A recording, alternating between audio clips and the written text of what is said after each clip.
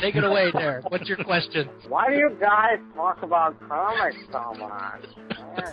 Comic books. Motherfucker, do you Read them. 18 years.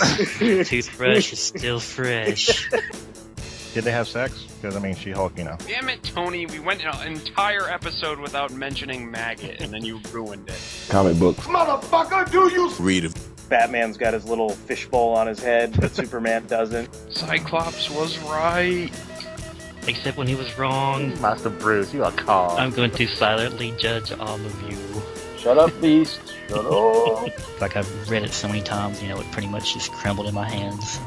Come on, old chum. Comic books. Motherfucker, do you Read them. See, I didn't hate Hellcat until you made me read this miniseries. It was just a joke, but you made it real, Justin. No. You made it real. I prefer my Dazzler singing like Creedence Clearwater Revival songs at Australian bars. Titty discs in it.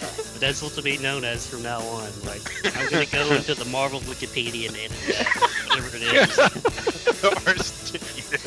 Doesn't get better than that. Comic books. Motherfucker, do you Read them.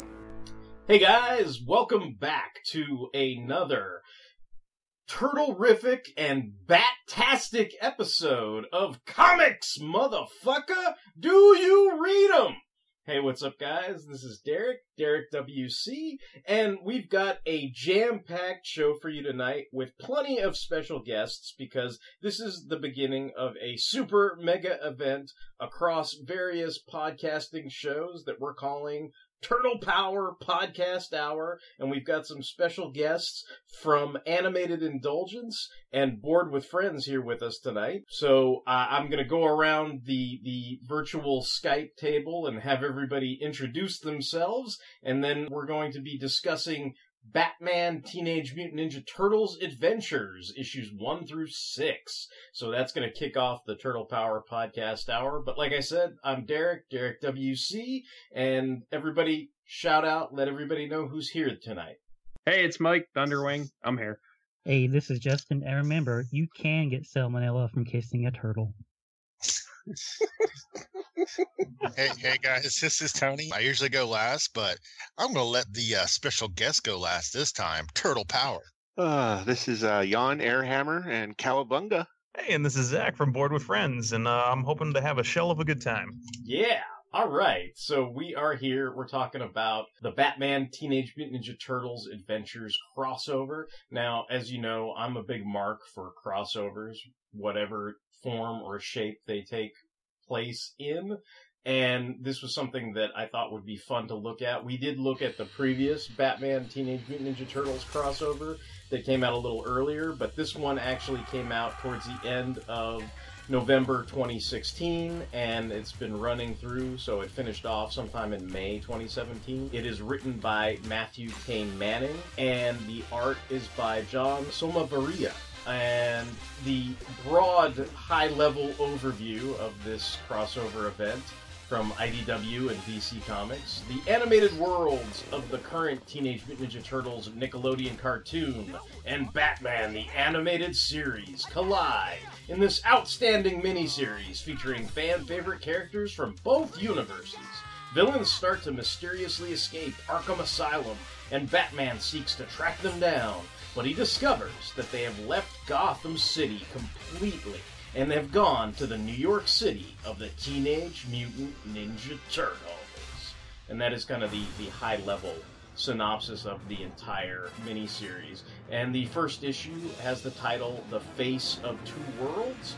And the small write-up for the first issue is, when villains start to mysteriously escape Arkham, Batman seeks to track them down. What happens when he discovers that they have left Gotham completely and entered the TMNT's New York City? So, yeah, that basically is the kind of brief write-up of the first issue. And I mean, just, you know, not without burying the lead, but I had a good time reading this miniseries. Like, just as a vague kind of notion, like, I guess I could go around and ask everybody, you know, maybe starting with Tony, you know, like, what did you guys think of the series in general? Like, did you have a good time reading it? I was really surprised at how well the two styles meshed, because obviously the Nickelodeon series currently is CGI, but the art is really good in this. Like they look like the Nickelodeon Turtles, and of course the Batman Anime series is 2D, and it's much easier to put that on a comic page. They nailed that too. I mean, it looks just like Bruce Timm series as well. And yeah, I mean, this is going to sound really simplified, but it's just fun. And there's like so many little like jabs and stuff. Each of the quote unquote teams, the Bat Family and the Turtles. It's like, I don't know. It was just a really good time. Yeah, I agree, Derek. It was a fun read. Cool. What about you, Justin? Like, what was your first impressions, your take on this whole endeavor? I really enjoyed it. I thought that they captured all the characters very well, especially Michelangelo. You know, he's my favorite turtle, and he's very hyperactive in this incarnation of Ninja Turtles, and they really got that. They really got his spirit in this. I like the fact that he's, running around doing his superhero thing, which kind of reminds me of like what he would do in the 2K series, like when he would put on his like his mask and cape and would run around as the Turtle Titan. And I kind of wish he had called himself the Turtle Titan when he was like aping the Batman animated series and was beating up the goons and stuff. But like, I really liked this. It was a lot of fun. But the thing that kind of like irritated me, like just slightly, is the whole Donatello has the hots for Batgirl thing. I mean, I get it. She's Batgirl, and like I she's a redhead, and I share that weakness for redheads. But I'm like, why is Donatello always hitting on somebody's girlfriend? Like, it's bad enough he's hitting on, April, and she's with Casey Jones, but now he's like hitting on Batgirl, and she's with Dick Grayson. Like, dude, like, come on, like, that's not cool. Like, knock it off, bro. You just think he should get a clue and shack up with a nice turtle girl? Is that kind of what you're laying down? Yes. Like Venus de Milo? No! Donnie, keep it in your shell, bro. Don't we still have that rule that we shouldn't ever mention Venus de Milo on our show? She's not like. Oh, I'm sorry. I didn't read the rule book before I came on. God. And that was the last time we did a crossover. God damn it! Leave the podcast. It's like one of those things where you're like, that's just bad on multiple levels, right? It's a what do you call it? Like, it's not a fan favorite. It's like it's a anti-fan favorite. It's a fan despised character, and technically that would be like Donatello going out with his sister. So I was just kind of like, it's kind of bringing up some Game of Thrones stuff that we don't want to go into. It's turtle love. I mean, come on. Yeah. Even the actress who played Venus de Milo does not admit that she played Venus de Milo. See, now I'm imagining a scene where like Donatello like gets his arm cut off and he's like throwing like baby Casey Jones out the window or something. Awesome. On that note, let's jump over to Zach. Like, what was your first impression like of this miniseries? Like, is this something like I assume, but I don't want to assume, but I mean, are you familiar with like the Batman animated series and the Nickelodeon Turtle shows, or is it, vague, like your kind of experience with the universes? I am extremely familiar with the Batman animated series universe. It's probably one of my favorite cartoons. I even got my wife to watch Justice League. That's how much I watched it and liked it a lot. The new Turtles, not so much. I did watch the early 2000s series before. I liked it a lot. I liked the games, but I haven't watched much of the new Nickelodeon show. Reading this, I went in thinking the same thing I think every time I read a crossover. This is going to suck. And I can't believe you guys picked it. But I was actually really surprised at how good this was. It was just fun. I mean, I think Justin said it. It breaks down to that simple. It was fun. They captured the heart of the Batman animated series really well.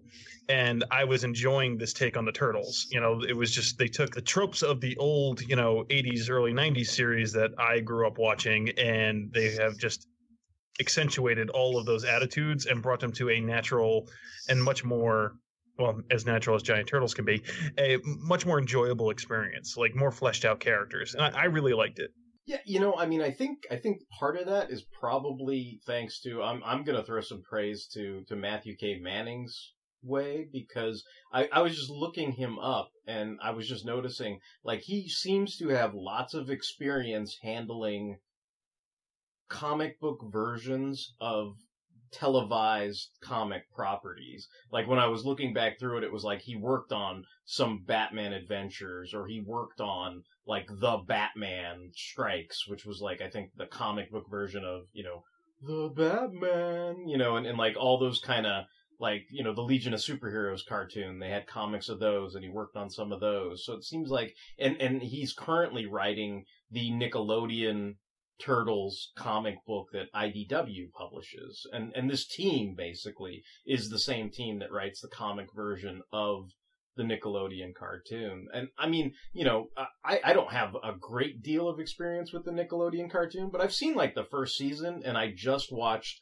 some of the newer shows from the fifth season that deal with Usagi Yojimbo, because I was just curious. That was fucking awesome. Yeah, by I the was way. curious about how that was going to be, and I did have a good time watching the episodes that I watched. So like, that's kind of my sense of familiarity with that animated version, which it's pretty familiar, but I haven't been watching it religiously or anything. But it's like one of those things where I guess I make this comment a lot because probably I'm getting old or whatever, but it's like I turn around and I'm like, oh, holy crap, there are like 5 seasons of this show. Like, when did that happen? Because to me I was like, well, yeah, it's that new Nickelodeon show, it's been on for like a season, and all of a sudden like 5 years go by and you're like, holy crap, there's like hundreds of episodes of this thing, so there, and that show is a lot of fun as well. I know Airhammer doesn't normally read comics, but I'm kind of curious like what his take on the whole thing was, and also I guess I'd pose the same question to you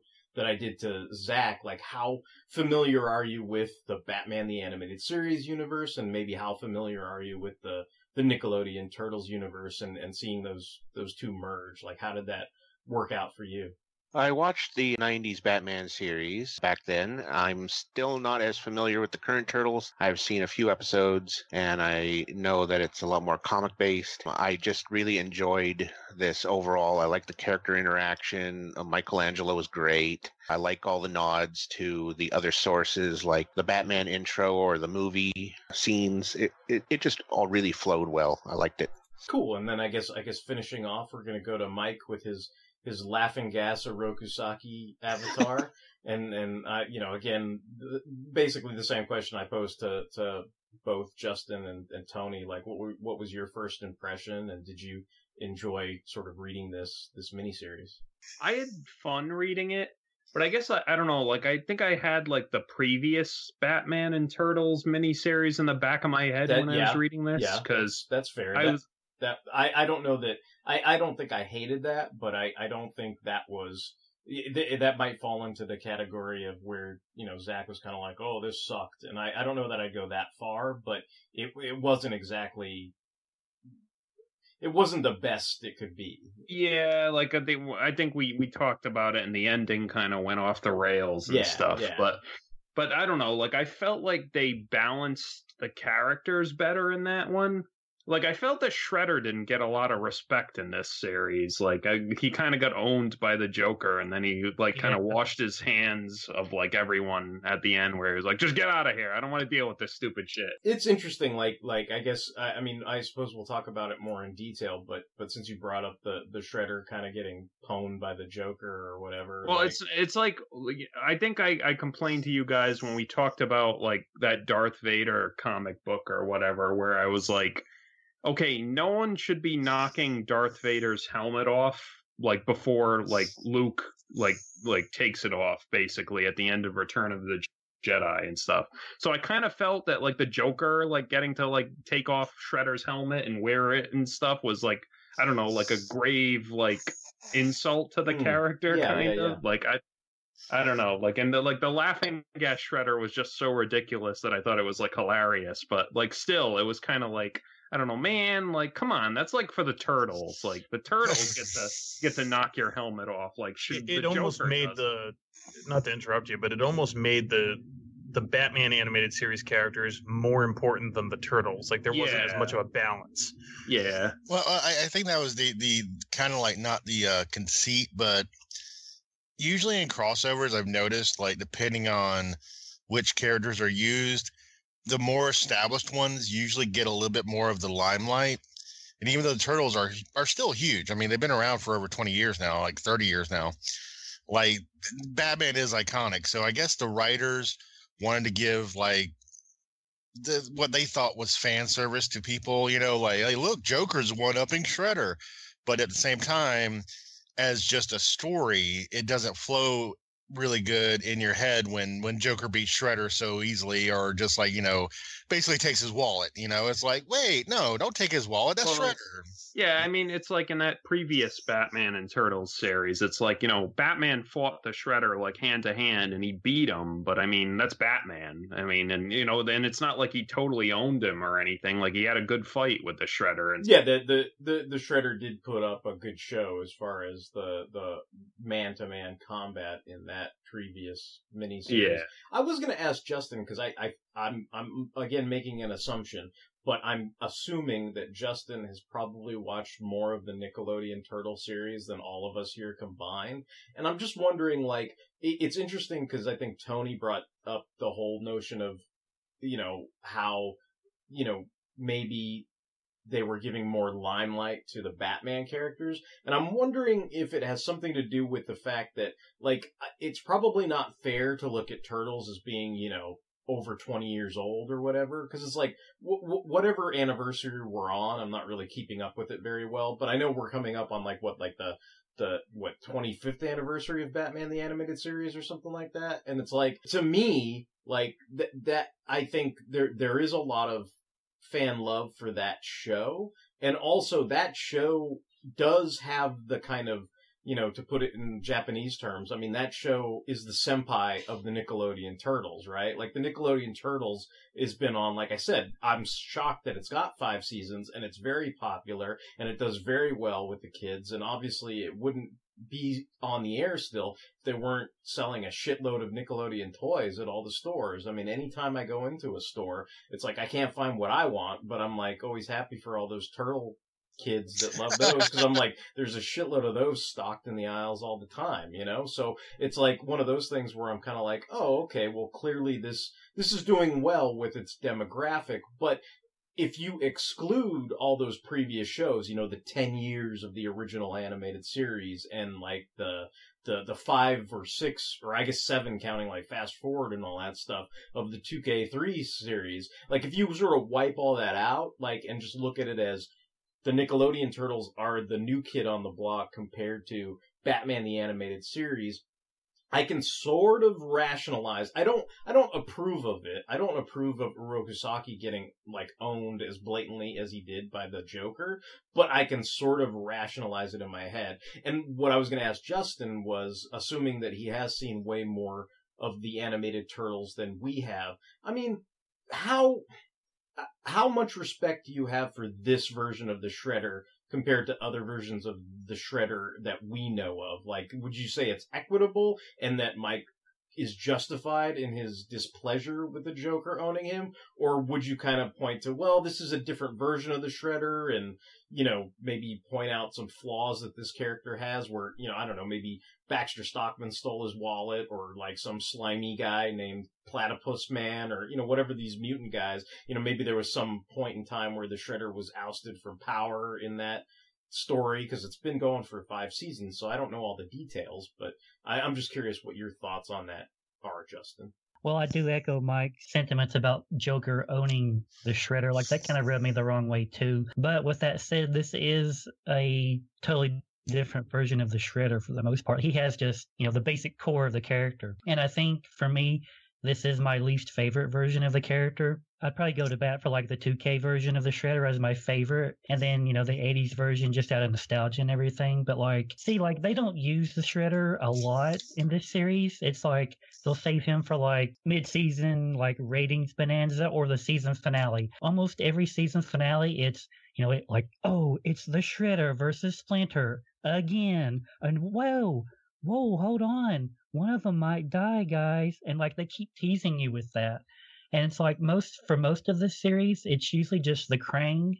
Like, the Krang are really the main bad guys, because it's like almost every other episode, it's like the Krang or something related to the Krang. It's like, oh no, there's like a mutagen spill caused by the Krang. We gotta like clean this up. And then every now and then there'll be some kind of like random mutant or something they gotta fight. But like, this version of the Shredder is more content to just sit on his throne and let like Bebop and Rocksteady and Dog Pound and Fish Face like do their stuff. And Tiger Claw. Don't forget Tiger Claw. I was going to ask you, Justin, like, isn't it true that, like, Turtles was supposed to end after season 3, but it just keeps going because fans want more? I don't know about that. I think because season 3 kind of ended, and then they did Turtles in Space, and now they're doing Tales of TMNT. It's like, I think the plan was always to do at least 4 seasons. I don't think it was ever like set to like end at a specific point. Like right now, the rumor is that this current season will end probably November or January, and then in about 6 or 8 months we'll get a whole new incarnation of the Turtles, like different animation style, different voice actors and everything. So they want to keep it going, but I think they're starting to see the fatigue, because you can see with this season, same animation, same voice actors, but they've retitled it Tales of the Ninja Turtles. Like I think they're trying to like fool people into being like, oh, like this is new, right? And then you tune in, you're like, oh wait, like Shredder's dead. Like I've obviously missed something. What do you think about Seth Green taking over Leonardo after that arc? I think it took a while for me to get used to him, but I think he does a good job, to be perfectly honest. Like I was kind of afraid. I was like Seth Green, and I was like thinking of like Robot Chicken and Family Guy, and I was like I don't know about this, but like I think after about like 4 episodes, I was like, yeah, this is fine. And like it's so fine to me now in my head that like if I watch a previous episode with the other guy, I'm just like, oh wait, yeah, this is the other guy. I forgot. Yeah. I was just wondering, because when I was reading this, I kind of had Seth Green's voice in my head for Leonardo the whole time. Yeah, I think for me, because I think I only watched like the first season, like, and then watching those Usagi episodes, I was like, oh yeah, that's right, Seth Green took over the voice acting. So I think I had that period of adjustment. And the other thing, I kind of noticed what you were saying, like how they were trying to make the show, it's that whole, I forget what the television industry term is, but basically they want to, shake things up, put a new coat of paint on it, whether it's, Justice League Unlimited versus the standard Justice League, like whatever kind of tweaks they're making. Rebranding! Yeah. And in that, I was just kind of like, I was kind of shocked by, I was like, man, that opening is like a shameless homage to Cowboy Bebop, like the title cards and all that kind of stuff that goes on in that new season. I mean, I don't know how recent that new intro is, but, I was like, wow, this is very, kind of Yoko Kanno, kind of, horns and kind of blacks and colors and all that kind of stuff. That's probably not the best way to describe it on a audio medium, but you'd have to see it, but it does evoke to me, very much like the intro of Cowboy Bebop in this new, like, Tales of the Turtles and everything. I wrote a bunch of notes down of some stuff I had to, say about the first issue, and I guess we can just maybe spin off out of there. And if you guys have anything you want to talk about, feel free to, chime in and everything. But, like, I did think, and I think Airhammer mentioned this, Jan mentioned this earlier, like, there is the opening where Michelangelo, Mikey's doing his interrogation with the street thug in the alleyway, and like he's very much doing his best Michael Keaton, like, I want you to tell all your friends about me, like kind of thing. And so I thought that was a fun nod to the 89 Batman movie and everything. Like that's what you were alluding to before, right, Jan? Yeah. Yes. Yeah. I did think that was funny, and I thought it was a nice nod and everything. I don't know if you guys noticed this, but I did have a moment, and this, I'm kind of more offended by this than Shredder getting, pwned by the Joker, because I was like, if you notice, when Batman comes across Two-Face, when he comes back from the, the New York dimension of the Turtles, he's slumped in a chair and he's watching TV. And what's on the TV is My Little Pony. So I was like, what? Two-Face is a fucking brony? What? No! I was like, are you kidding me? Like, no! I mean, I know it's like... Only half of him is. I know. Yeah, and then that becomes a question. You're like, holy shit, is Harvey Dent a brony? Or is Big Bad Harv a brony? Like, oh no. Like, that just totally fucks with my head. Because what if Big Bad Harv's like, I love the ponies, and you're just like, whoa. But yeah, so Batman, are you a fan of Rainbow Dash? I mean, she's so cool. I'm like, I know IDW has the pony license and they gotta shill comic books and everything, but I was kind of in shock that Two-Face, or Harvey Dent or Big Bad Harv, we don't really know, is a brony. So come at me, brony.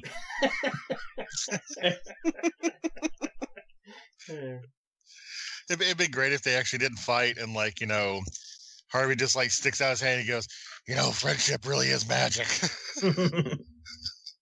But I mean the basic gist of this first issue and the plot points is, they have those Krang, Utrom triangle portals that they can traverse dimensions with and everything. And the idea is Arkham inmates are getting out of Arkham because these portals are apparently appearing at Arkham Asylum, and then, different Arkham inmates are getting through the portals. So besides Two-Face, you've got a sequence where, they think Michelangelo is getting, drowned in the sewer or something like that, and when they see Michelangelo again pop up out of the sewer, it turns out it's Clayface disguised as Michelangelo and everything. And then again at the end of the series, or the end of the issue, you're sort of treated to Joker and Harley Quinn basically in all their fan aura, kicking the shit out of the Foot Clan, which kind of starts the whole thing. I mean, this is even before Shredder is introduced into the picture, where you might be sort of rubbed the wrong way, because you're like, okay, Joker and Harley Quinn are awesome per se, right?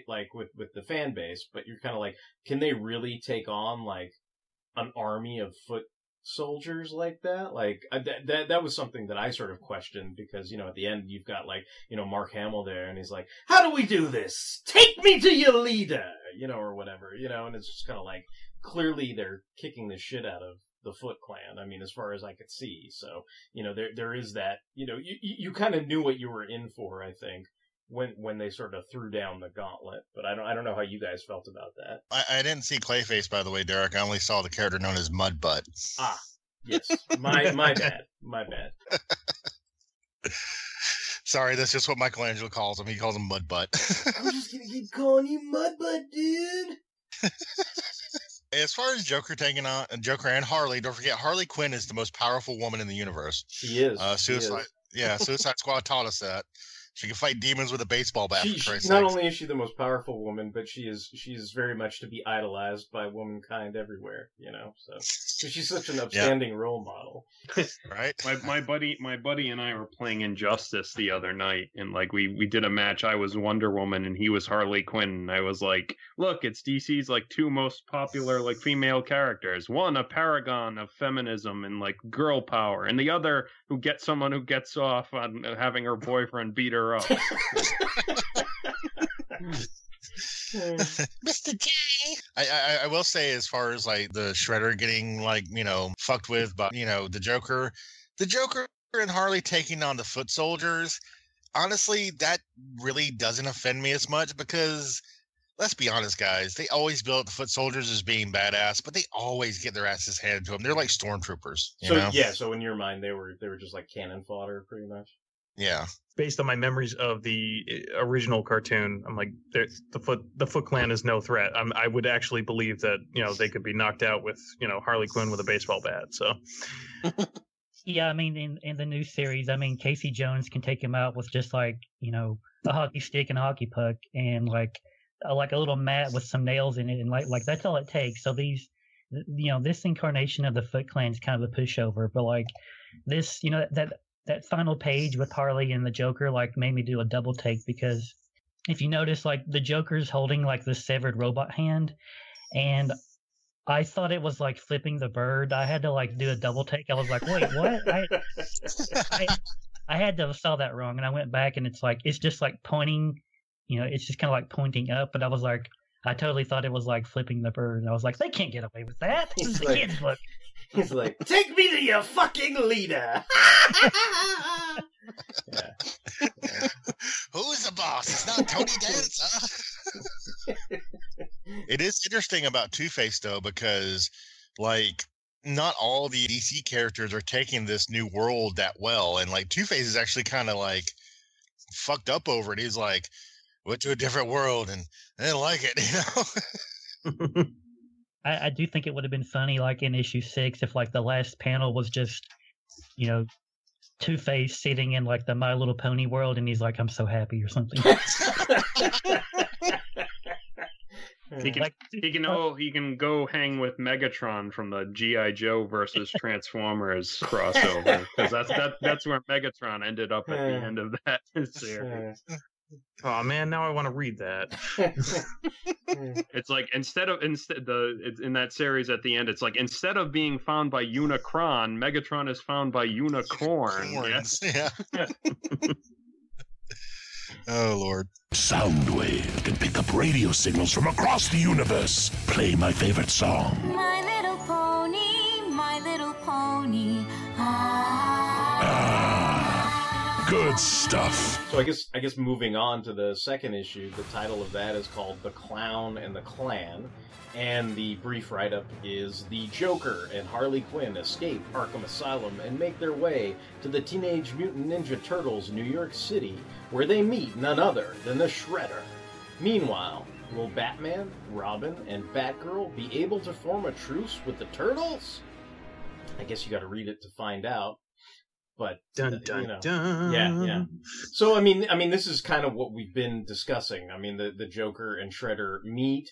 They are, obviously, it's weird. It's like they're kind of parlaying, but then it kind of turns into this Mexican standoff with exploding chickens, and I was just like, you know what? Like for me, like and you guys can chime in, but these are open-ended questions. But I was just kind of like, well, at the end of that first issue, he does his whole routine, like, all right, Foot Clan, take me to your leader, and I'm just kind of like, aren't the Foot gonna take him to Shredder? So like, I kind of assumed that warehouse was like owned by the Foot, and they were visiting them, but then it turns out he's like invited them to a warehouse and set up a bunch of rubber exploding chickens in the span of time between issue 1 and issue 2. So I'm like, when the fuck did they have time to get explosives, set up a fucking warehouse full of rubber chickens, and then get that many rubber chickens? And I'm like, why would Shredder go to meet them at this warehouse? I could have sworn the way I took the end of the last issue was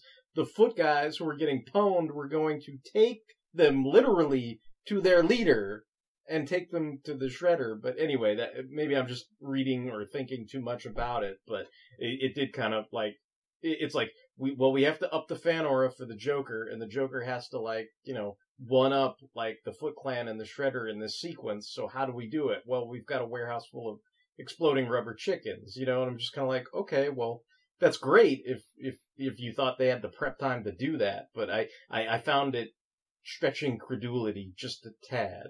Well, to be fair with the Joker, I don't think it was prep time. I think the Joker is that kind of guy who would already have a warehouse full of exploding rubber chickens. You know what I'm saying? Yeah, but he's in a totally different universe. How would he have?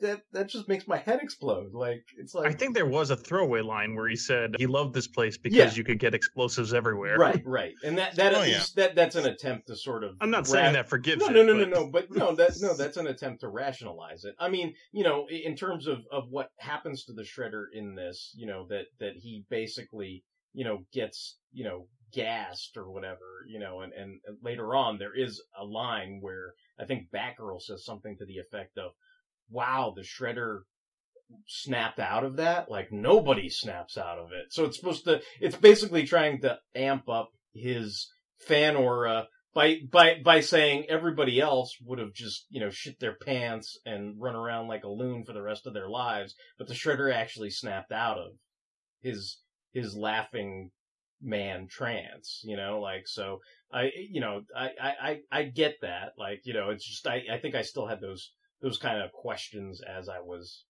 going through the issue. Well, maybe they're working on like the Nickelodeon cartoon physics, because even though the CGI cartoon is really well done as far as the animation and stuff, they do have some Warner Brothery slapsticky moments every once in a while. So maybe there's like this scene off panel we didn't see with Harley and Joker, like inconceivably, but in the TMNT universe, like carrying like a huge stack of like, exploding rubber chickens from a fucking, store. No, I see what you're saying. I mean, I guess the sequence where the Turtles and the Batman family finally come face to face through a portal is kind of slapsticky in a way, right? Because you've got the portal and Batman's examining it, and then Mikey sticks his hand through it, and he's feeling up Batman's face, and then Batman punches him. There is that kind of slapsticky aspect of it. I was just going to voice my approval that this takes place in the pre-Red Sky New Adventures era. Right. And so you've got Dick Grayson as Robin and Batgirl, and clearly they've been hooking up, and I always prefer that to Batman and Batgirl. Oh, that smirk that Batman gives. Yeah. Yeah. I sort of prefer that to Batman and Batgirl hooking up. So I approve of this, dynamic where it's a Dick Grayson, Barbara Gordon kind of ship instead of a Bruce Wayne, Barbara Gordon ship. I lost it when I saw that moment where Robin is just like, oh yeah, we were doing exercises or whatever, and Batman just looks at him, just gives him a smirk, and like just goes back to being Batman. It was fantastic. Yeah, I think I could hear Kevin Conroy kind of go, or whatever. Uh-huh. Way to go. High five. Bro fist. You know what I noticed? Like before the Joker escapes, did you guys notice the book he's reading? It's called "Make Me Laugh" by M. Hamill. Yeah. So, and the little picture of the author on the back looks like old crusty Jedi Luke. There's like a lot of little like Easter eggs in the art. Yeah, it's a lot of fun stuff. It's like that actually did make me laugh because I didn't notice it at first, and like I was like, oh wait, he's reading a book, and like, oh my god, that's like fucking Mark Hamill. So this is obviously your atypical kind of team up kind of scenario where the two heroic factions have a misunderstanding and they fight and then they sort of come to an understanding. But on the way to that, kind of atypical trope in a team up comic book, there is a lot of funny stuff where, like Mikey, basically, it's like the whole gag is it's like, look, it's a bat guy. Look, it's a really cute redhead dressed up as a bat woman. And then, of course, when Robin comes out, he's like, a kid dressed in red, and so it's kind of supposed to be like this funny thing. And then, as was previously mentioned, like, to me, I just took it as, Donnie must have a thing for redheads because he likes April in that Nickelodeon cartoon, has a crush on her. And then, of course, you've got Batgirl, who is like probably, older and more, developed than April. So, of course, Donnie's probably like, twice as much in love with her, that he sees her and everything. And then I thought maybe Mike's favorite part would be when Robin Shoryukens Mikey, in the fight. I don't know if you noticed. Yeah, that. I was like, what the hell? Yeah. So I thought that was pretty cool. And then of course they have April facing off against Batgirl, which I guess makes sense because doesn't Splinter teach April how to fight in that Nickelodeon show? Yes. Okay. Well, not like that, but like April has like psychic powers too. So. Oh, she's got like superpowers and stuff. I didn't know that. So. Wait, what? Well, yeah, kinda. They do go into that later on, but before that, she's basically trained by Splinter, and she's like a Konoichi, which is basically a female ninja. Like Okay. So she does have some legit ninja skills. Yeah, that's what I figured. Like, so that's I know some people might decry it and go, "Oh, Batgirl should like mop the floor with April O'Neil because she's just a reporter lady in a yellow jumpsuit." But this is a different character, a different interpretation. So. Yeah, and like, if you take like the fact that this is before the Red Sky version, at this point in Batman the Animated Series, Barbara's only been Batgirl for like maybe a year or two, so she's kind of you're wanting it. Yes. Yeah, that's true. I mean, you're just having that. I think what the two-parter. I forget what that two-parter was. Shadow of the Bat or something like that. So it's like It's like right around that era of Batman the Animated Series and everything. And I mean, I thought I know you guys talked about how there was a lot of kind of unbalance in some of the villains in terms of the animated series. Joker and Harley sort of have a much larger impact than, say, Shredder and the Foot Clan. But I thought with Leo versus Batman, I mean, I thought it was pretty even. Like, they're both fighting each other, and they have this nice sequence where they're kind of like, oh, you didn't try to kill me. Oh, you didn't try to kill me. Oh, well, we're on the same side, like, so there's they're the key, the sort of leaders of the various families that kind of come to an understanding. So I thought that was a cool moment, and, being fanboys of, Leonardo that some of us on Fanholes are. And, the same thing, like Batman kind of doing his typical Batman stuff, deduction, deducing, detective work, like he's putting two and two together as well. So they both kind of come to an understanding pretty quick, which I thought was kind of cool. And then it ends with basically a mutant villain of the Turtles from the Nickelodeon cartoon called Snakeweed. But the twist is that, whereas Snakeweed's kind of a dumbass foil for the Turtles, he apparently is all amped up because he is now being aided and controlled by Poison Ivy. And Batman's, first Leo's like, I think this is one of ours, and Batman's kind of like, no, I think this one's one of mine, so they're kind of all on the same page at the end, at least. But that's pretty much the second issue. I don't know if you guys have any other comments or notes or anything on that you want to add, or... Well, I will say, I think Justin will agree with this, and hopefully if Mike's seen any of the Nickelodeon show, he would appreciate this, because I know me and him have similar tastes in heroes. We like Prowl, we like Cyclops, and Leonardo falls into that. He's the straight-laced guy who usually gets, dicked over by the fandom because he's not cool and edgy. But in the Nickelodeon cartoon, Leonardo has a great arc. He is actually one of the main characters and a focus. It's not just Michelangelo. It's not just Donatello being, geeky and having a thing for April. It's not just Casey Jones.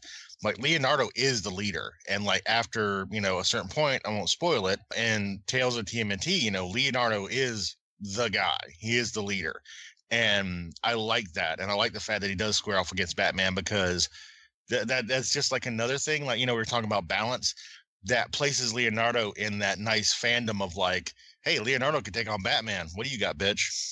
I actually wanted to see more of Batman and Leonardo interacting, because that was a cool moment when, they discover oh, you're not my enemy. And they just immediately start working together. And later on, it kind of bugged me because Leonardo just kind of stepped back and let Batman take charge. And I kind of wanted to see them butt heads a little bit on who was in charge. Maybe Leonardo get a little annoyed with that. Maybe I'm just unfamiliar with the character, but I thought that was the way it was going to go. But instead, Batman is just basically in charge of everybody at that point. I think Nickelodeon Leonardo, if he was just pure Nickelodeon Leonardo, would have gotten a little bit pissy at some points, because he does get pissy in the cartoon, because him and Raphael have that kind of who's the leader, rivalry at certain episodes. So yeah, I think, that's true, right, Justin? There's a point where, they're kind of at odds at who's the leader, and Leonardo proves he is the leader. Yeah, they didn't have that moment in this. It was just Leonardo stepped back and let Batman take charge. I found that odd, but I loved the moment where, oh, you're holding back your punches. You're not trying to kill me. Clearly you're not, a bad guy. Yeah, exactly. Yeah, it was a good fight. Yeah. That kind of reminded me of the whole Batman fighting Captain America. They trade a few punches and they're like, look, we could do this all day. Let's try and find another solution. I kind of appreciated that. Yeah, I like that moment too. That was pretty cool. I liked that, as you suspected, I liked that Leonardo got some respect there, basically. I'm not worried about Batman getting respect, because that's a given. It's yeah, right. Not in the Lego Batman movie.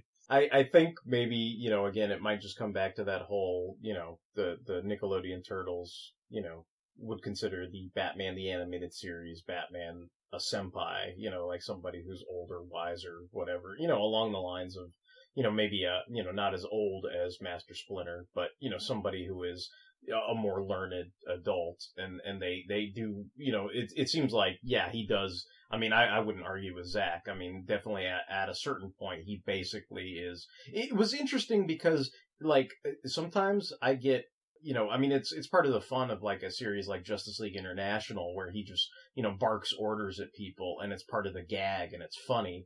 But I always kind of thought that proved why Batman was a shitty leader, compared to say Nightwing or Captain America or something, because it was they didn't have to bark orders at people. They just gave them orders, and people trusted them enough to do what they were saying, even if they didn't understand the entire machinations of their plan. And I felt like even though it was subtle, I felt like this was less like a JLI, dick Batman, kind of barking orders, and more of a, oh, you're telling us what to do because you trust us, and, we'll go out and carry out your orders, but it didn't feel like there, I think it's interesting that there wasn't any animosity over it, like that they just kind of trusted each other and sort of trusted people to do their job. I mean, there were some bits where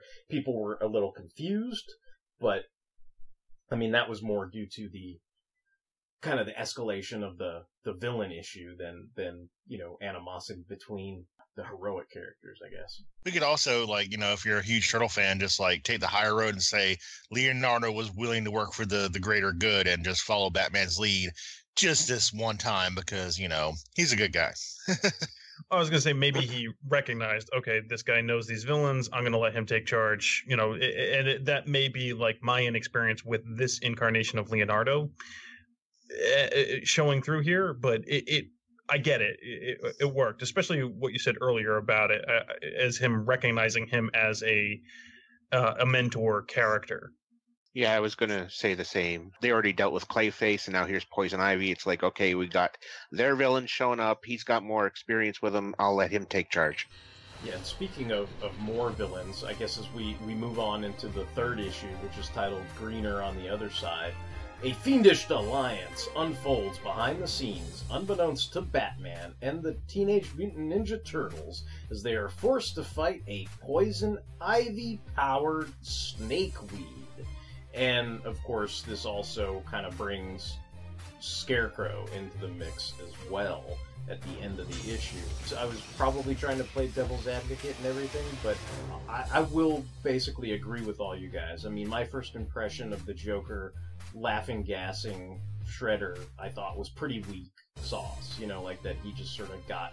It is like they kind of wanted him out of the picture for this for most of the miniseries, so Shredder's kind of shuffled off in a corner, and it's definitely there's a symbolism of weakness in the idea that his helmet's knocked off, he's sitting there laughing helmetless off in the corner, and then the Joker basically usurps his seat of power. He wears his helmet and basically puts all these kind of Smilex faces on the Foot Clan soldiers as they, go to attack, Batman and the Turtles and everything like that. So, I mean, you won't really get much of an argument out of me. I did kind of think that was weak sauce. I do think later on, the line I mentioned that Batgirl has was a way of them trying to have that version of the Shredder save face, because they, Batgirl's basically saying, oh, well, anyone else, it would have, shattered for the rest of their lives. But the fact that he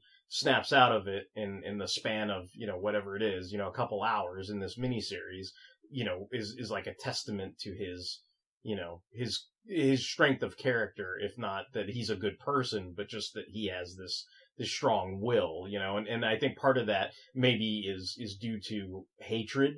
I mean, it's like the thing that sort of snaps him out of it is there's this side comment about Splinter, and it's like, damn rat, like where it's like, I'm not gonna be this laughing gassed idiot forever. I've got to kick some Splinter ass here, like that kind of thing. So, but that's kind of my 2 cents as far as the third issue. But I don't know if you guys have anything on the fight between Snakeweed and Poison Ivy fighting the Turtles, or the kind of alliances that form, whether it's like Robin going off with Raphael, or anything like that. I was about to say, I would actually like a one-shot or even a miniseries of Raphael and Robin, because that team-up was just really nice. I like that. They were fantastic together.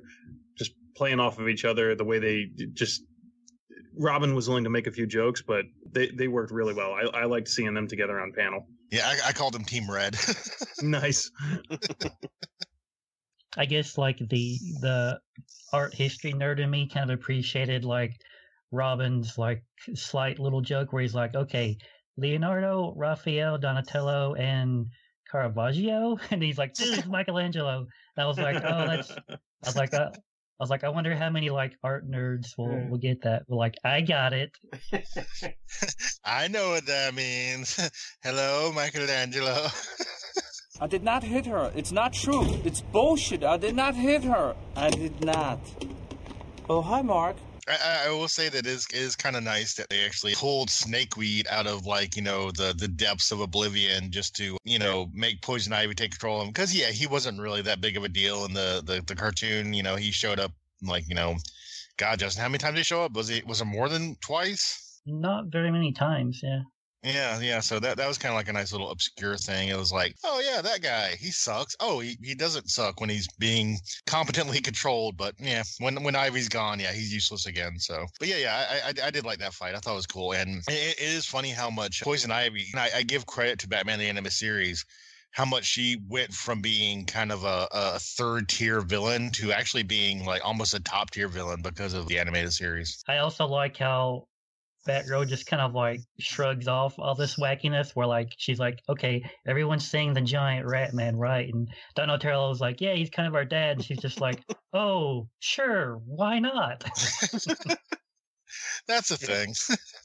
It's almost like Snakeweed is this like top tier video game boss that has like the weak point of the, you know, the red spot in the chest, but then when it's discussed out loud, then all of a sudden Poison Ivy can, you know, armor up that portion of the boss, you know, so that they're again, you know, forced to sort of deal with him, and it's not quite as simple as, you know, doing, you know, the duck roll, jump up to the heart, whack, you know, and then rinse repeat like a video game. It's like they actually have to kind of actually tackle Poison Ivy, you know, almost kind of drowning her in a way, or at least, you know, kind of not, you know, making her pass out to basically end the threat of Snakeweed. And then it's almost like the reason why Poison Ivy gets amped up so much is I think now it's almost like they sort of put her on kind of a level playing field with like characters like Swamp Thing, where it's like she can tap. I'd say she's like damn near full Swamp Thing. Yeah. I mean, she can tap into that elemental kind of, you know, aura, you know, where it's like, oh, you know, I'm, you know, like it's not like she is a plant elemental, but it's like the kind of power she tries to harness is comparable. And then, you know, you're dealing with this kind of large, almost, you know, kaiju-like plant creature as opposed to kind of a throwaway, you know, goofball mutant villain like they typically are on the Nickelodeon shows. I thought that this was definitely the, you know, go fight issue, you know, except for the Shredder stuff. It was a fun breakup of establishing the world we're in and just having fun with it for, you know, more than a few pages with like a X-Men Avengers team up to fight the bad guy kind of thing, you know. I also really like the Wingnut rap, which is totally Vanilla Ice, Go Ninja Go, and like I like how at first, you know, Batgirl's like, oh, this is gonna be a hoot, and then you know, an hour later she's all like into it and dancing and bebopping and scatting and everything. Right. Yeah, it is really funny how Bat Family, and I call them the Bat Family, I'm sorry, that's just Derek will know that reference, Batman Family, and like the Turtles are, you know, at first at odds. You expect that in a comic crossover, but it is funny how they lightheartedly kind of have these moments where you're like, hey, they like each other, you know. Well, except Batman. Batman doesn't like anybody. Yeah, I got a giggle out of the whole thing with Joker wearing Shredder's helmet. I was actually confused at first because I'm not familiar with this Shredder or seeing him without the helmet. So at first I thought, okay, did they lock him up or kill him? And no, he's just off in the background laughing his ass off. And then the whole thing with Poison Ivy, and they're figuring out how to, you know, they have to deal with her, not Snakeweed, because she's the problem, and then knocking her out and having to carry her back into the portal. And yeah. It was definitely a good setup issue to get them to work together. I think that's the whole purpose of this one. But it was fun.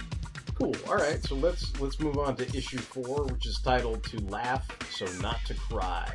The Turtles must face their worst fears when they confront the deadly Scarecrow. Meanwhile, Batman takes the fight to Shredder and the Joker, only to find that the greatest danger has yet to be revealed.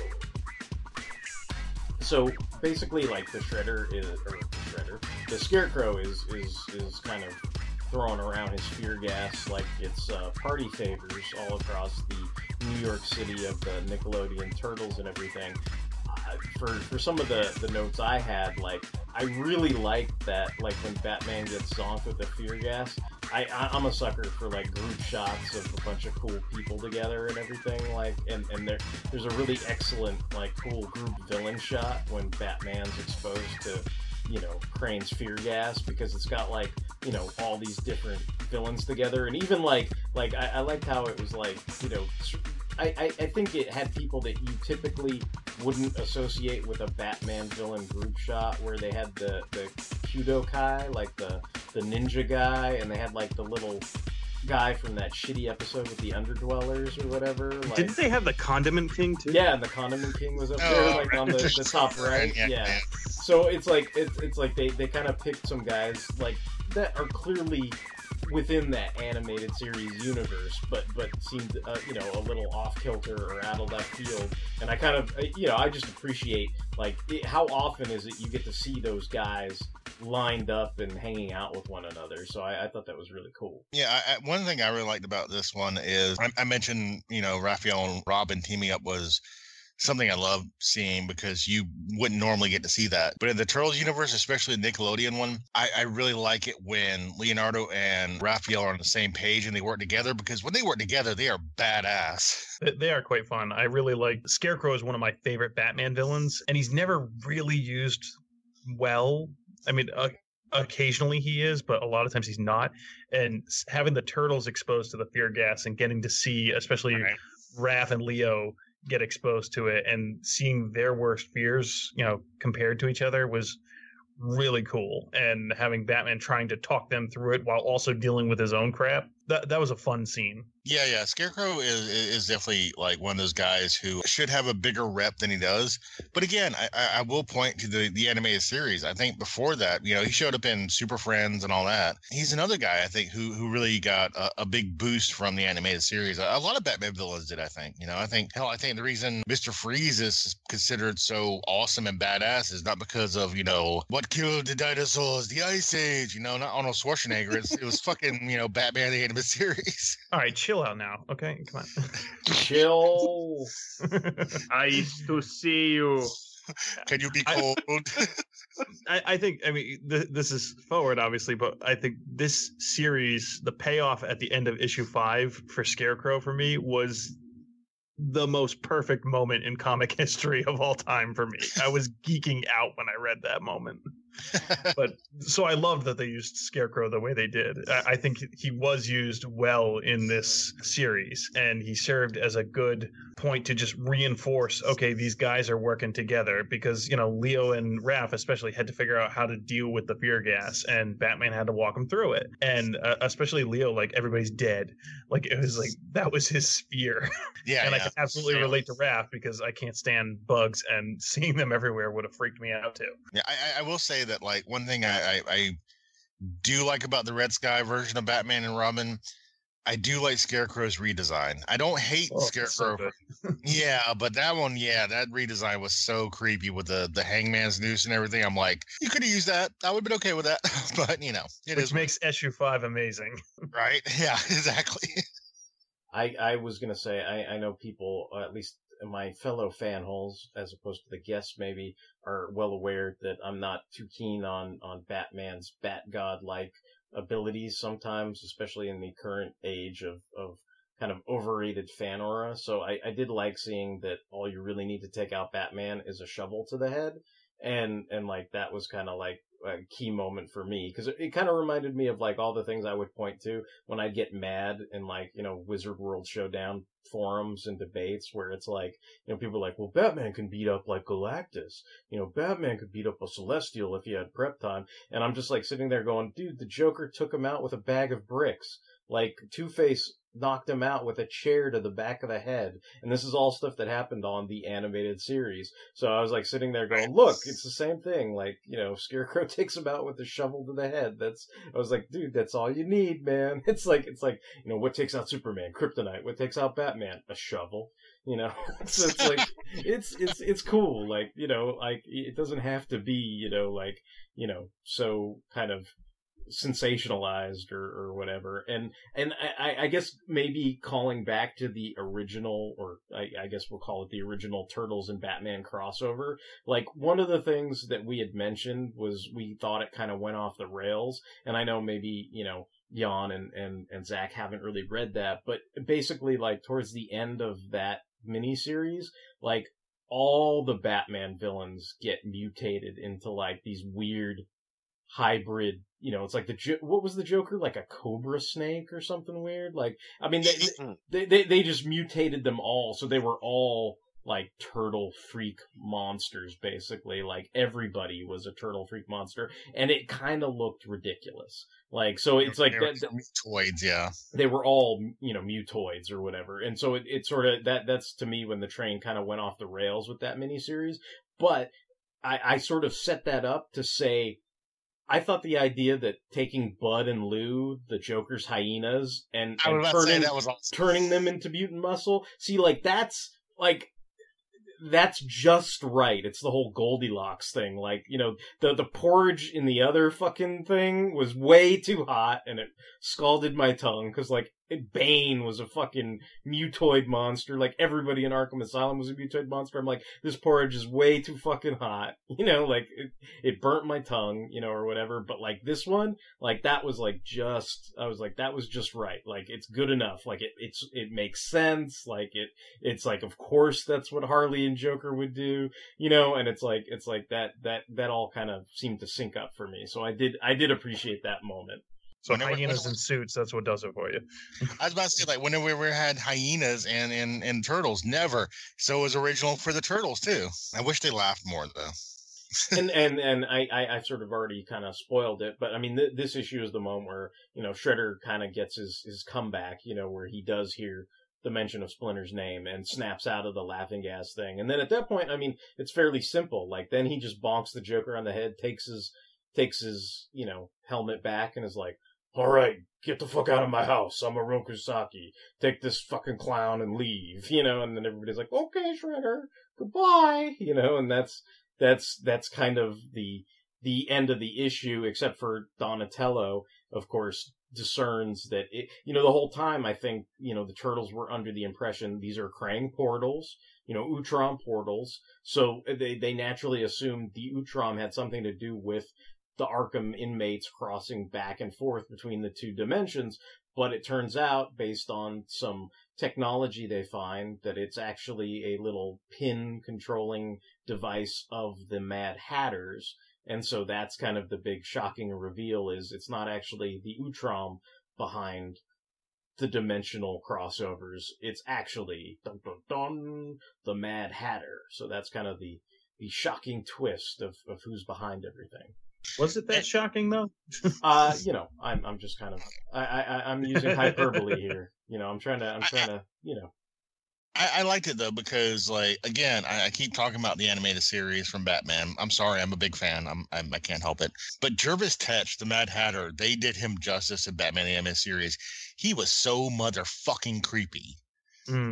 He was not just a villain. He was just like his first appearance with Alice and stuff. It made you feel a little bit, dirty. It was like, he's a creeper, and like he's a villain that like is not on the level of the Joker or, that guy who's going to like, kill like, Gotham City. But he's that villain who makes you uncomfortable, and you're like, oh God, he's got this kind of power. I don't like that, It's just. I mean, he's the villain who taught you not to get in the van with the creepy people. Exactly. And plus, for me, I mean, like, I'm a huge Planet of the Apes fans. Like, of course, he's voiced by the great Roddy McDowall. So, like, when I'm reading his dialogue, I still hear like Roddy McDowall in my head. It's impossible. No one's will is strong enough to escape my dream machine. Why did you do it? You, of all people, have the gall to ask me that? You ruined my life. I was willing to give you whatever life you wanted, just to keep you out of mine. Absolutely. That probably didn't help, like, the creepiness that, like, he was so good at, like, Roddy McDowall is such a great actor. He nailed that performance. It is kind of funny that we get this build up for Joker being like this big bad. I think that is kind of how it does balance out, though, because like even though it's like a short scene, we are shown that like Shredder could have taken him out easily. Joker just kind of played dirty pool. I mean, do you think that's fair? Yeah, I mean, I guess. I'm just trying to give Shredder points. I'm not like actually advocating that. I'm just saying like, come on, guys, he could have taken him out, right? Yeah, all the Shredder fans back me up. That's kind of the like that's kind of why I thought this was his way of. It's like for the story purpose, they wanted Shredder to be out of the story, or at least unable to be engaged for the majority of the storyline because he's too bad. but this was a way for him to save face at the end, which was just he snapped out of the Joker venom, which nobody has ever been able to do according to Batgirl's dialogue. And then like you said, I mean, essentially he one bonks. He doesn't even punch the Joker like Batman punches Guy Gardner. He bonks him on the head, so he one bonks the Joker and basically solves the problem for them, right? And that's that's basically, I mean, as much as you got butthurt over the Shredder getting pwned by laughing gas, like that I think was by design to assuage you of your butthurtness in that happenstance. But I mean, it's probably important to ask like you guys, like ask Mike and ask Justin, like, because clearly you voiced a lot of, kind of unease with it. And I thought it was weak sauce too, but did that work for you that he had the last say? Like, it's kind of like when you're having a debate, and somebody's like, oh, I got to get the last word in. It's like, clearly even though Joker put up a good debate and was tearing the Shredder down for the whole debate, it was like Joker had one last zing that basically made everybody else think the Joker was a putz. Like, does that work for you, or are you still kind of like, no, like Joker had too many good points in the beginning of the debate for one zinger to turn me around? Yeah, I don't know. It's kind of like the Shredder just kind of gave up on in the end. Like, Yeah. he was just kind of like, I don't even want to deal with you anymore. Like, get out of my dimension. Like, get out of here. I don't know. I kind of wish that like some character standing there like witnessing that could have just been like, one bonk, he did it with one bonk. One bonk. I will say this though, as far as the animated series though, that is how the Joker usually does go out in Batman the Animated Series. He has these grand schemes, and honestly, in a lot of episodes, he kind of does pwn Batman a lot. He's knocked out Batman, Derek. You know that. He's gotten him on the ropes. And a lot of Joker stories do that. They center on how crazy and wacky the Joker is and how he can possibly beat Batman, but he always fails at the last minute. And it's usually contrived, and usually it's like, one bonk, or like, pushed over, or, like I fell off the rail, it's like. Well, yeah, there's that famous Neil Adams story that Denny O'Neil wrote where it's like he's got his foot on Batman's throat and everything, and then he fouls up because there's like an oil slick on the beach, and he trips and falls, and that's the end of the story, where it's like, oh, thank God for pollution, it saved me from the Joker, like da-da-da-da, and that's, a lot of times you're kind of like, oh, the Joker's supposed to be so badass, but then, like you said, these kind of happenstance, kind of, accidental, trip ups, like, sort of are the only thing that keep him from actually succeeding in his nefarious scheme. Justin can definitely back me up on this. Oroku Saki, remembering Splinter and like hearing that name and that snapping him out of it totally fits with the Nickelodeon Turtles, because dear Lord in heaven, Shredder has such a hate boner for Splinter in that fucking show.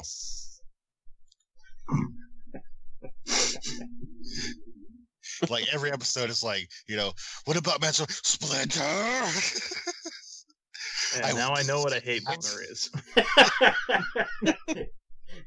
It's like I thought I knew. That's what you have before a grudge fuck.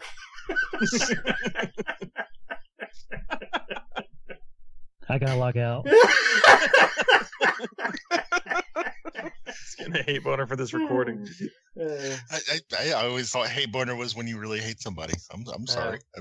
I gotta go on Urban Dictionary. I'm sorry. I gotta go look this up. Look, I don't have your mutually sustained hate boner for the guy, okay? I don't have a hate boner for him. Dude, it's a pretty hateful boner. So I guess we'll move on to issue number 5, which is titled Through the Looking Glass. And this is basically the big epic conclusion. Even though there are 6 issues, the 6th issue is kind of like an epilogue of sorts. But the 5th issue, the surprising conclusion to the hit all-ages crossover. Surprising alliances are formed, and friendships are tested as the villain behind the cross-dimensional chaos is revealed. And of course, you know, Mad Hatter behind the cross-dimensional chaos, sending people over and causing craziness and everything. And he's a little, you know, obviously he's not well in the head. You know, he kind of used the Utron portals as a portal to Wonderland. You know, like he kind of treats it like part of his own dementia, so it all sort of makes sense to him in his head. And you know, they're basically, you know, I think at this point, you know, the Turtles and Batman's family, you know, they're almost kind of formed, you know, a decent hybrid, you know, fusion fighting force. You know, they seem to all be on the same page and everything. And, you know, I thought it was a worthwhile, you know, conclusion to the piece and everything. I mean, as far as this kind of story that was set in the sort of, you know, original Batman the Animated Series era, the sort of what I like to call the Red Sky era. I will say that, like, even though Michelangelo and Robin made a good team, I'm still Robin and Raph. I think that was a better team. I'm just saying, just my own personal opinion. Both of them worked well together. Just seeing Mike and the young Dick Grayson, you know, and Dick Grayson's just like, this guy's an idiot. I don't want to be around him. Like, you like the scene where they're supposed to be guarding the portal and Mikey is clearly like trying not to fall into it because he's being goofy, and Dick is just completely disgusted with him. Like, I don't want to be around this guy anymore. It was pretty funny. I still appreciate like Batgirl just kind of like struggling to deal with this wackiness because, like, you know, they're at the turtle lair and Raph's just like, you know, heads up, there's a mutant cat made out of living ice cream in our freezer. And, you know, she sees Ice Cream Kitty and she's just like, sure, that seems just about right. It's like, okay. This is my life now. I kind of like that, like you're talking about the whole Mikey and Dick Grayson or Robin relationship. Like, I thought it was funny how he's like, you know, there was this time in band camp and I really don't want to go into it. And Robin's like, great, all right, so you don't have to go into it. And then, you know, of course, Mikey proceeds to go on to tell him like all the intimate details of band camp and everything. And he's just kind of like, all right, you know. I guess that's why I didn't like the team up as much, because Raph and Robin seemed to gel better as far as, you know, their styles, I guess, in fighting. And this was more of a character, I guess, you know, team up. You know, it's like Michelangelo's like, you know, the crazy guy, and then Robin's just like, I'm not that guy anymore. You know, I haven't made a wisecrack in a long time. You know? I mean, it is kind of interesting that the whole, I guess, path to undoing. I don't know if I'm jumping ahead or not. Did they do the blimp thing in the conclusion, or do they do they did the blimp thing in the conclusion. Never mind. I'm like getting confused between the they spoofed the opening scene of Batman the Animated Series. That's right. Yeah. That is a tremendous sequence in this comic. Like, I didn't expect them to go as far with it as they did. I thought they were just going to go up to the point where just show the scene where, you know, Batman is normally on the roof and the lightning hits and stuff like that. And I thought that was going to be the end of the joke. No, they did the whole opening sequence. Right? Yeah, that was probably my favorite part of the entire series. Yeah. I think even after that, it's almost like they spoofed the first poster for the Turtles movie in the 90s, too, where they're poking their heads out of the manhole cover, and you see, like, you know, it's Gotham City in the background, but, you know, like, that's still kind of the whole deal or whatever. This issue also does, again, feature the Scarecrow for a little bit, and he's getting over his, defeat and everything. And part of that, I guess you'd say, reinvigoration is he is going to make a new costume, and it is the one from the Red Sky version of Batman and Robin. It was so good. The sketch, like, just the build up to it, like, I gotta go darker.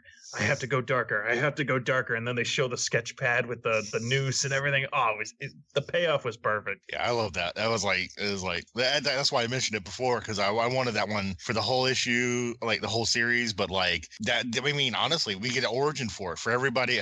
All you assholes who are like, why does the Scarecrow look different in Red Skies? Like, there you go. That's why he was fighting turtles. They should have shown like his like notebook like next to that sketch, and it should have been like a checklist of things, and one of them should have been like, sound more like Jeffrey Combs. I imagine the whole time that he was whispering and chanting, like, I gotta go darker, that his voice was changing from, honestly, I forgot the voice actor from who originally did it, but I honestly, like, imagine his voice just going hoarser and hoarser until he became, like, Jeffrey Combs' voice. I always just imagine, like, even though I know, like, his voice from the animated series, I just pretend it's Niles Crane from Frasier.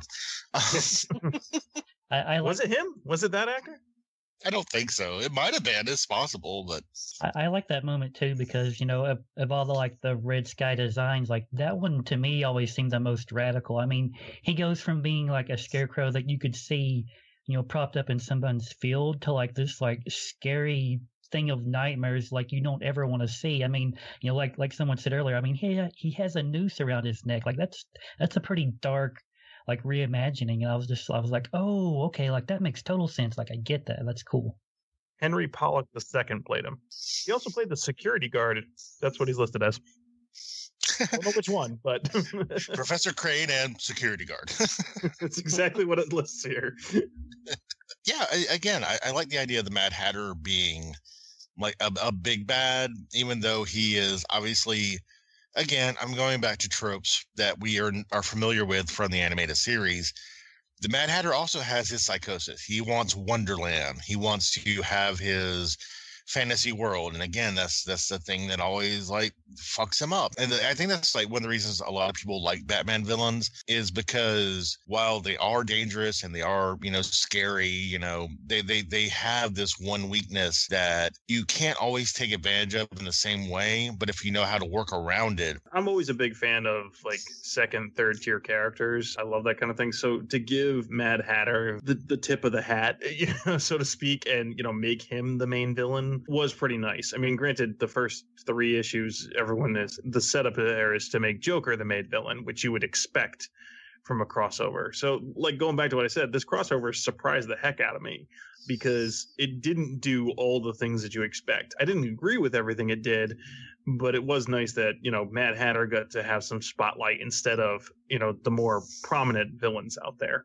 Yeah, they could have made it Bane. At least he wasn't like, tonight I dine on turtle soup.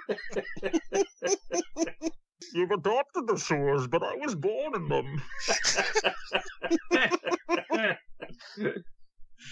I expected more from you. I expect more from my men.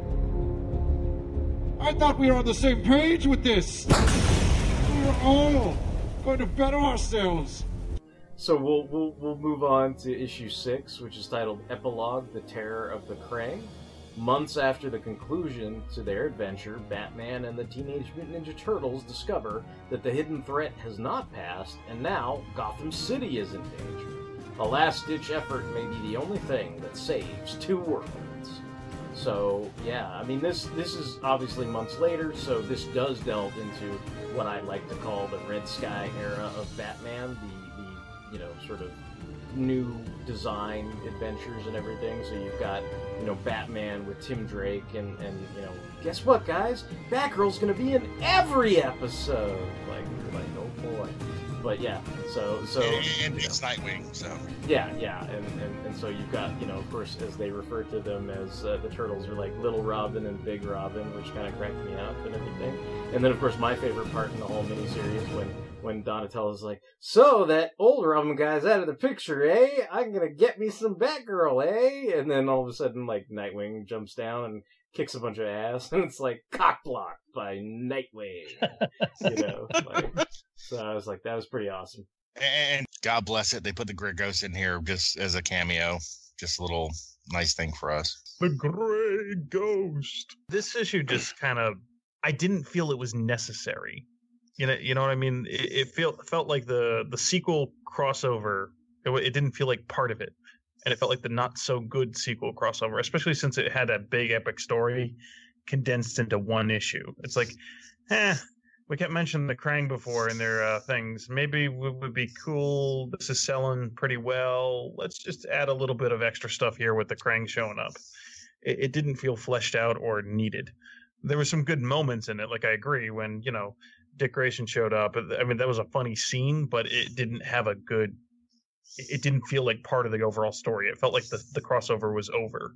Yeah, I mean, it's definitely an epilogue. It's weird the way these days, like, everything is written for the trade. So you could see somebody, packaging this together with all 6 issues. And, it's kind of like reading the equivalent of a comic book that was written in the 70s or 80s, where they had like a 5-page epilogue of like a, 64-page annual. It's like, oh, and by the way, the Utrom came to Gotham City and we kicked their ass, or whatever. And that's kind of the epilogue, but the beef of the story was the 60 pages before, where the Turtles and New York City were being accosted by Arkham inmates, and then they, basically stopped the Mad Hatter's plans and everything. I guess I appreciate it, for it didn't have to be like another 6-issue masterpiece or whatever. I figured it's just, it's just an epilogue. I liked the moment where they jump through all the portals and Batman's just kind of like, "Hi boys," like there. It's almost like, it's kind of like, see, that's a way where Batman has Batman fan aura, but he doesn't make anybody look stupid. He just makes himself look smart. And like that, I can get behind, because it's not like the Turtles had to like stumble through the portal and go, "Ooh," and then Batman looked cool. It was just like, "I'm Batman. I know they're totally going to show up any minute now," and it's like, then they show up and he's like, "Hi boys," and it's kind of like, oh, cool. Like that's a cool little sequence, but, that's, I don't know. I sort of appreciated it. I don't think I was too hard on the fact that it didn't line up with the rest of the story, because I thought it was a cool way to just pay some tribute to that new design era of the animated series as well, not just totally sort of ignore it. Well, like I said, it had its moments, but it just felt like it wasn't fleshed out. I felt like this should have been another separate 5 issues, and it should have been the chance for the Turtles to come to the Batman universe, and their villains came with them, so they can take charge. They can teach Batman, okay, now we're the ones who know what's going on, and it gives them the chance to shine like they didn't quite get to do with the first 5 issues. Yeah, I mean, I can see that, but this also seems to me like it was an issue where it was like, we have to do 6 issues, and they're like, we wrote 5, and they're like, all right, let's do some filler, boys, because like even Scarecrow shows back up in this, and his arc was done. He was fine. He was going to show up in Batman Red Sky, and he gets a couple of moments in this, and I'm just like, no, I mean, like, it's not bad. I mean, like, the pacing is fine. The story is okay. But I do agree with you, Zach. It seems like it was an idea that was just tacked on to further the main story. Am I butthurt? No, not at all. I mean, this was totally a fine issue. I don't mind reading it. I thought it was what it was as far as like the complete 6-issue miniseries. But I think it would have been fun, like you said. I don't know about miniseries, but this would have been a good like one shot, like 60-page spectacular, like that would have been kind of fun, that kind of thing. I'd actually gotten confused at first with the issue because I was seeing all the new suits and thinking, okay, were they crossing over with a completely different continuity? But then I saw Nightwing and I'm thinking, okay, how much time passed? And yeah, the connection, Big Robin, Little Robin. I don't know. I did have fun with the final issue. I thought it was like a neat little like coda or whatever. Yeah. I like that little panel towards the end where like Donatello was just leering at Batgirl and he's like, "So it was good to see you again, Batgirl." And the look on her face, she's just like, haha, but you can tell in her head, she's just like, "Get away from me, you creep." Fuck off. Yeah. When I said like, the Batman characters get a lot of the limelight in the series, does it kind of seem that like this whole series was kind of to build up why the Red Sky version was so different, because we get a lot of these characters changing during this miniseries into their Red Sky version. I mean, they've always tried to have some kind of accountability for why that happened. I mean, I remember there was a miniseries. I want to say it was called like The Lost Year or Lost Years or something along those lines. But I remember there was like a 5-issue miniseries, in between like the Batman Adventures comic and then the whatever comic they released for the Red Sky comics. And the new Batman Adventures. Yeah, and it was supposed to like detail like, oh, here's where this is what was going on between when Dick Grayson and Batman got in a fight, and this is how, I don't know, this is why Catwoman decided to put white powder on her face and dress up in a black slinky outfit instead of the gray outfit, or whatever kind of. That's why we hired Michelle Pfeiffer. right. Like those kind of things. So. No, I mean, I have no problem with it. I mean, like, I like, at this point, in our history, there is a dividing line between Batman the Animated Series and Batman the New Adventures. Like you said, turn to the Red Sky, seasons. And when they go back and try to explain some of those changes, that doesn't piss me off. That's what I'm saying. That's why I like this series. It kind of gave me a couple of nuggets of, is it canon? Who knows? But I would say so. I mean, DC let, IDW and the Turtles cross over with them. So I consider this canon. I think as far as the Red Sky universe, Batman and, Dick and Batgirl totally met the Turtles. That's what happened. And that's why we had the Red Sky universe. It's like that there was a change and a shift. And that's why we have the more evil noose wearing Scarecrow. And I'm cool with that. Would you guys consider this canon or just like a fun crossover? I mean, I think it's fine. If you want it to be canon, it can be. I mean, like everybody has their own personal headcanon. I feel like it's funny because I think I was listening to an interview with Bruce Timm on the new, Batman and Harley thing. And of course, that was the big question like people were asking, like, is that new direct-to-video thing, quote unquote, canon with the Batman the Animated Series universe? And of course he's like, well, to me it is. I made it, and like that's, it's canon or whatever. But then he does preface that with the whole idea that he says something to the effect of, but there were plenty of other Batman the Animated Series projects that I didn't work on that people do consider canon.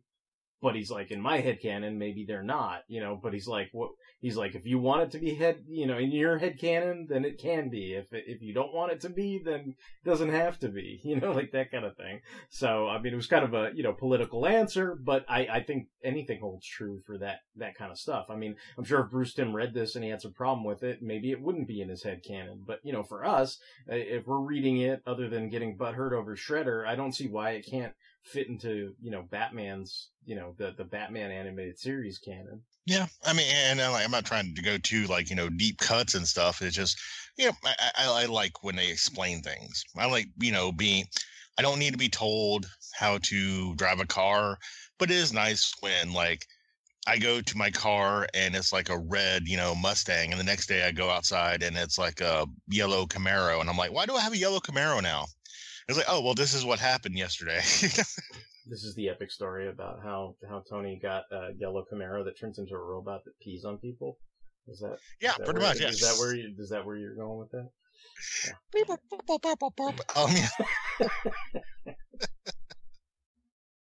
I mean, I had fun reading this, but I still think despite the ending kind of being out there, I like the first Turtles and Batman crossover better. Okay. That's fair. I haven't read the first one, so I like this one better because I haven't read it. But of course. I guess I would have liked to have seen more of the Ninja Turtles villains get used, as it was very Batman dominated. I remember seeing the panel where Shredder is just meeting Joker. He's got all the mutants behind him, and Razor was terrifying, and I don't even think they used him following that. Rocksteady and Bebop got more screen time than anybody. That might have to do with familiarity with them. I mean, Tokar and Razor are probably more obscure. I don't know if they've used them Have they used them outside of the second movie? They had cameos in Turtles Forever, if I recall correctly. Well, I think Razor and Toka also have kind of despite the Nickelodeon show, they do kind of have a stink about them because of, Vanilla Ice and Go Ninja Go. So I think there's that. I don't understand what you just said. That song is amazing. I play it at work. Okay. Would it assuage anyone's butthurt if I suggested it was Kevin Nash who got affected by the laughing gas and not the real Shredder? Oh, then I'm perfectly fine with it. New World Order. Who's ready to get owned by the Joker? Super Shredder is ready. just for anybody who is a wrestling fan, it'd have been great if it was Kevin Nash, because all Shredder would have said during the whole comic series, because that's how Kevin Nash starts every promo.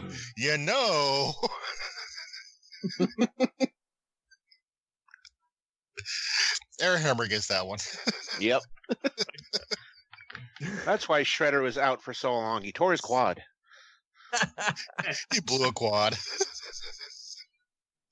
He was just standing over Bubba Ray Dudley, and he was just like, "Oh, my quad!" I like having wrestling people here. That makes me happy. The next crossover, we'll do a wrestling show. Because there are tons of wrestling board games, right? Actually, there is, and I have one arriving next week. So. Oh, no. I have the WWE Superstar game coming in. All right, well, you heard it here first. Maybe there's a crazy wrestling crossover podcast in our future. But speaking of crossovers, that's probably a good segue. We should sort of tell people what the big plan is, and I'm assuming that this isn't anything people have to do in sequential order or anything. But as far as my understanding of it is, this should be the first podcast you listen to in a barrage of podcasts dealing with Turtle Power Podcast Hour. And then you can look over on Animated Indulgence for a podcast on the original Teenage Mutant Ninja Turtles animated series. Seasons 1 and 2 is what they're going to be covering there. And then on Board with Friends, they're going to be doing the Out of the Shadows board game. And that's also part of Turtle Power Podcast Hour. And then once that's all wrapped up, you can actually come back here on our Big in Japan show. And we're going to be talking about Legend of the Super Mutant, which is a crazy Japanese anime that deals with the Teenage Mutant Ninja Turtles. And that'll be kind of our big mega event. But before I go into my usual routine, I just want Airhammer, Jan, and Steeljaw Zach to go ahead and kind of pimp and promote and let everybody know where they can find their shows, and if people want to go check out the other portions of Turtle Power Podcast Hour, where they can go check them out at. Yeah, sure. You can check us out for Animated Indulgence on YouTube. Just look up the name. Same with Facebook. On Twitter, we're at Men Talk Cartoons. And we're looking forward to doing the 80s Ninja Turtles cartoon. Board with Friends we have boardwithfriends.blogspot.com. We're on Facebook. We're on Twitter at Board with Friend. Yeah, we put out usually one episode a month, and you can come check us out and learn more about fun board games. Dudes, it's totally time to listen to Fanholes. What's that, Mikey? Like only the most tubular, righteous, gnarly podcast ever. I don't know, Mikey. I've got some science projects to work on. Yeah, Mikey, and some of the things those Fanholes say, really ticks me off. Well, why don't we see what Master Splinter has to say about listening to Fanholes? Yeah, sure. Okay, Leo. But what do you think, Master Splinter? Should we listen to Fanholes, the pop culture podcast made for fans by the fans, or not? I say, go, Fanholes, go, Fanholes, go! Ha ha ha ha! I made another funny! Ha ha ha ha! Dude! Turtle Power Podcast Hour! A podcast crossover event featuring Fanholes Podcast, Bored with Friends, and Animated Indulgence, coming this September. So yeah, you of course can find us, fanholespodcast.blogspot.com. If you have any questions or concerns, if you have a hate boner for Fanholes, you can send it to fanholespodcast@gmail.com. You can send us emails. We are on Twitter, Tumblr, Instagram, Facebook. We're appreciating all the likes, feedback, emails, all that kind of good stuff.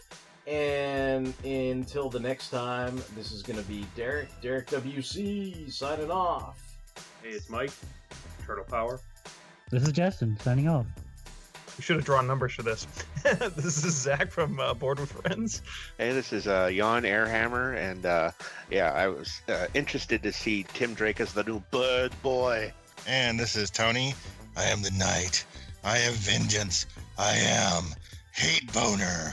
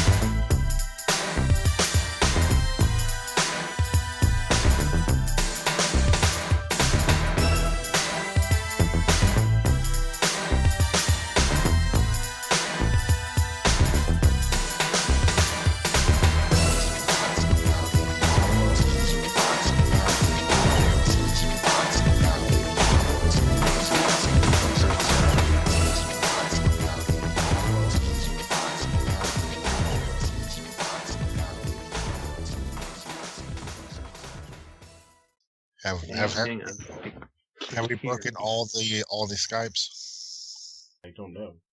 We've got so many people here. I think we need the sound off. But I heard Tony. I heard me. I am here. Oh, Mike can't hear nothing. Am I coming through? It's because you're deaf. Because Joker's laughing gas mutilated your earbuds. Hello, can you hear me? I can hear Mike now. You're coming in, Major Tom. I don't know if you meant me, but sure. Sorry, that was a reference from the 70s. I know the reference. Am I coming through? Yes, I can hear you as well. Good. Yay. Good. So I think we're There's all so here. many of us, I can't see if mine lights up when I talk, so I wasn't sure. I think I see top spin lighting up when you are speaking. Yes, that's me. Yellow. Yes. Blue. Okay. Yes. Now I get things. So yeah, Mike is Laughing Gas Shredder, Tony is Spider Jerusalem, Justin is Bat Mikey, Airhammer is Airhammer,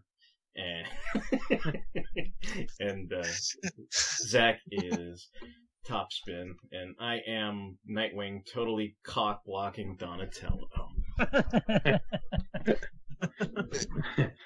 As he should. Do you think Pixar is pissed off that Airhammer is more well known for using that image than than John Ratzenberg as what is his name? Piggy Bank? I don't even remember. It's been so long since I've watched those movies. I think his name is Hammy. Oh, his name is actually Hammy? That's unacceptable. Only Airhammer is known for being Hammy. That doesn't even permeate my brain. And not to rub Hammy's pickle too much, but you can also look up his amazing digibatches on his DeviantArt page, and he also does Twitch streams, so look those up too. Oh yes, the bashes have been coming fast lately. My recent 3 got a lot of attention. Yes, and my pickle too. So that's not a hate boner. That's not a hate boner. No hate boners for pickles. All right.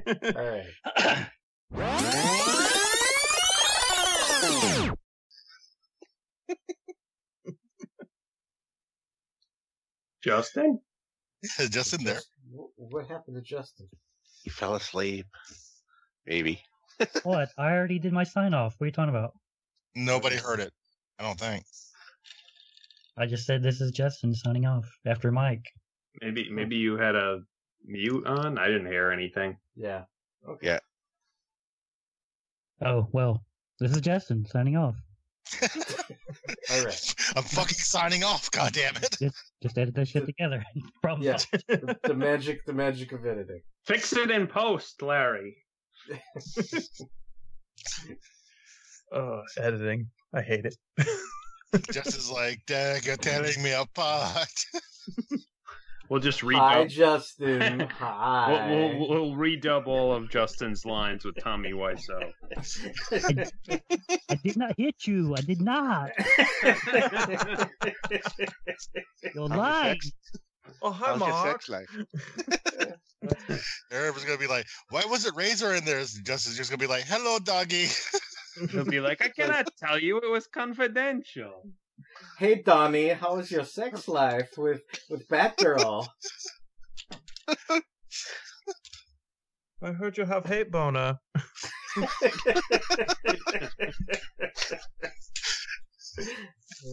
Let's go eat.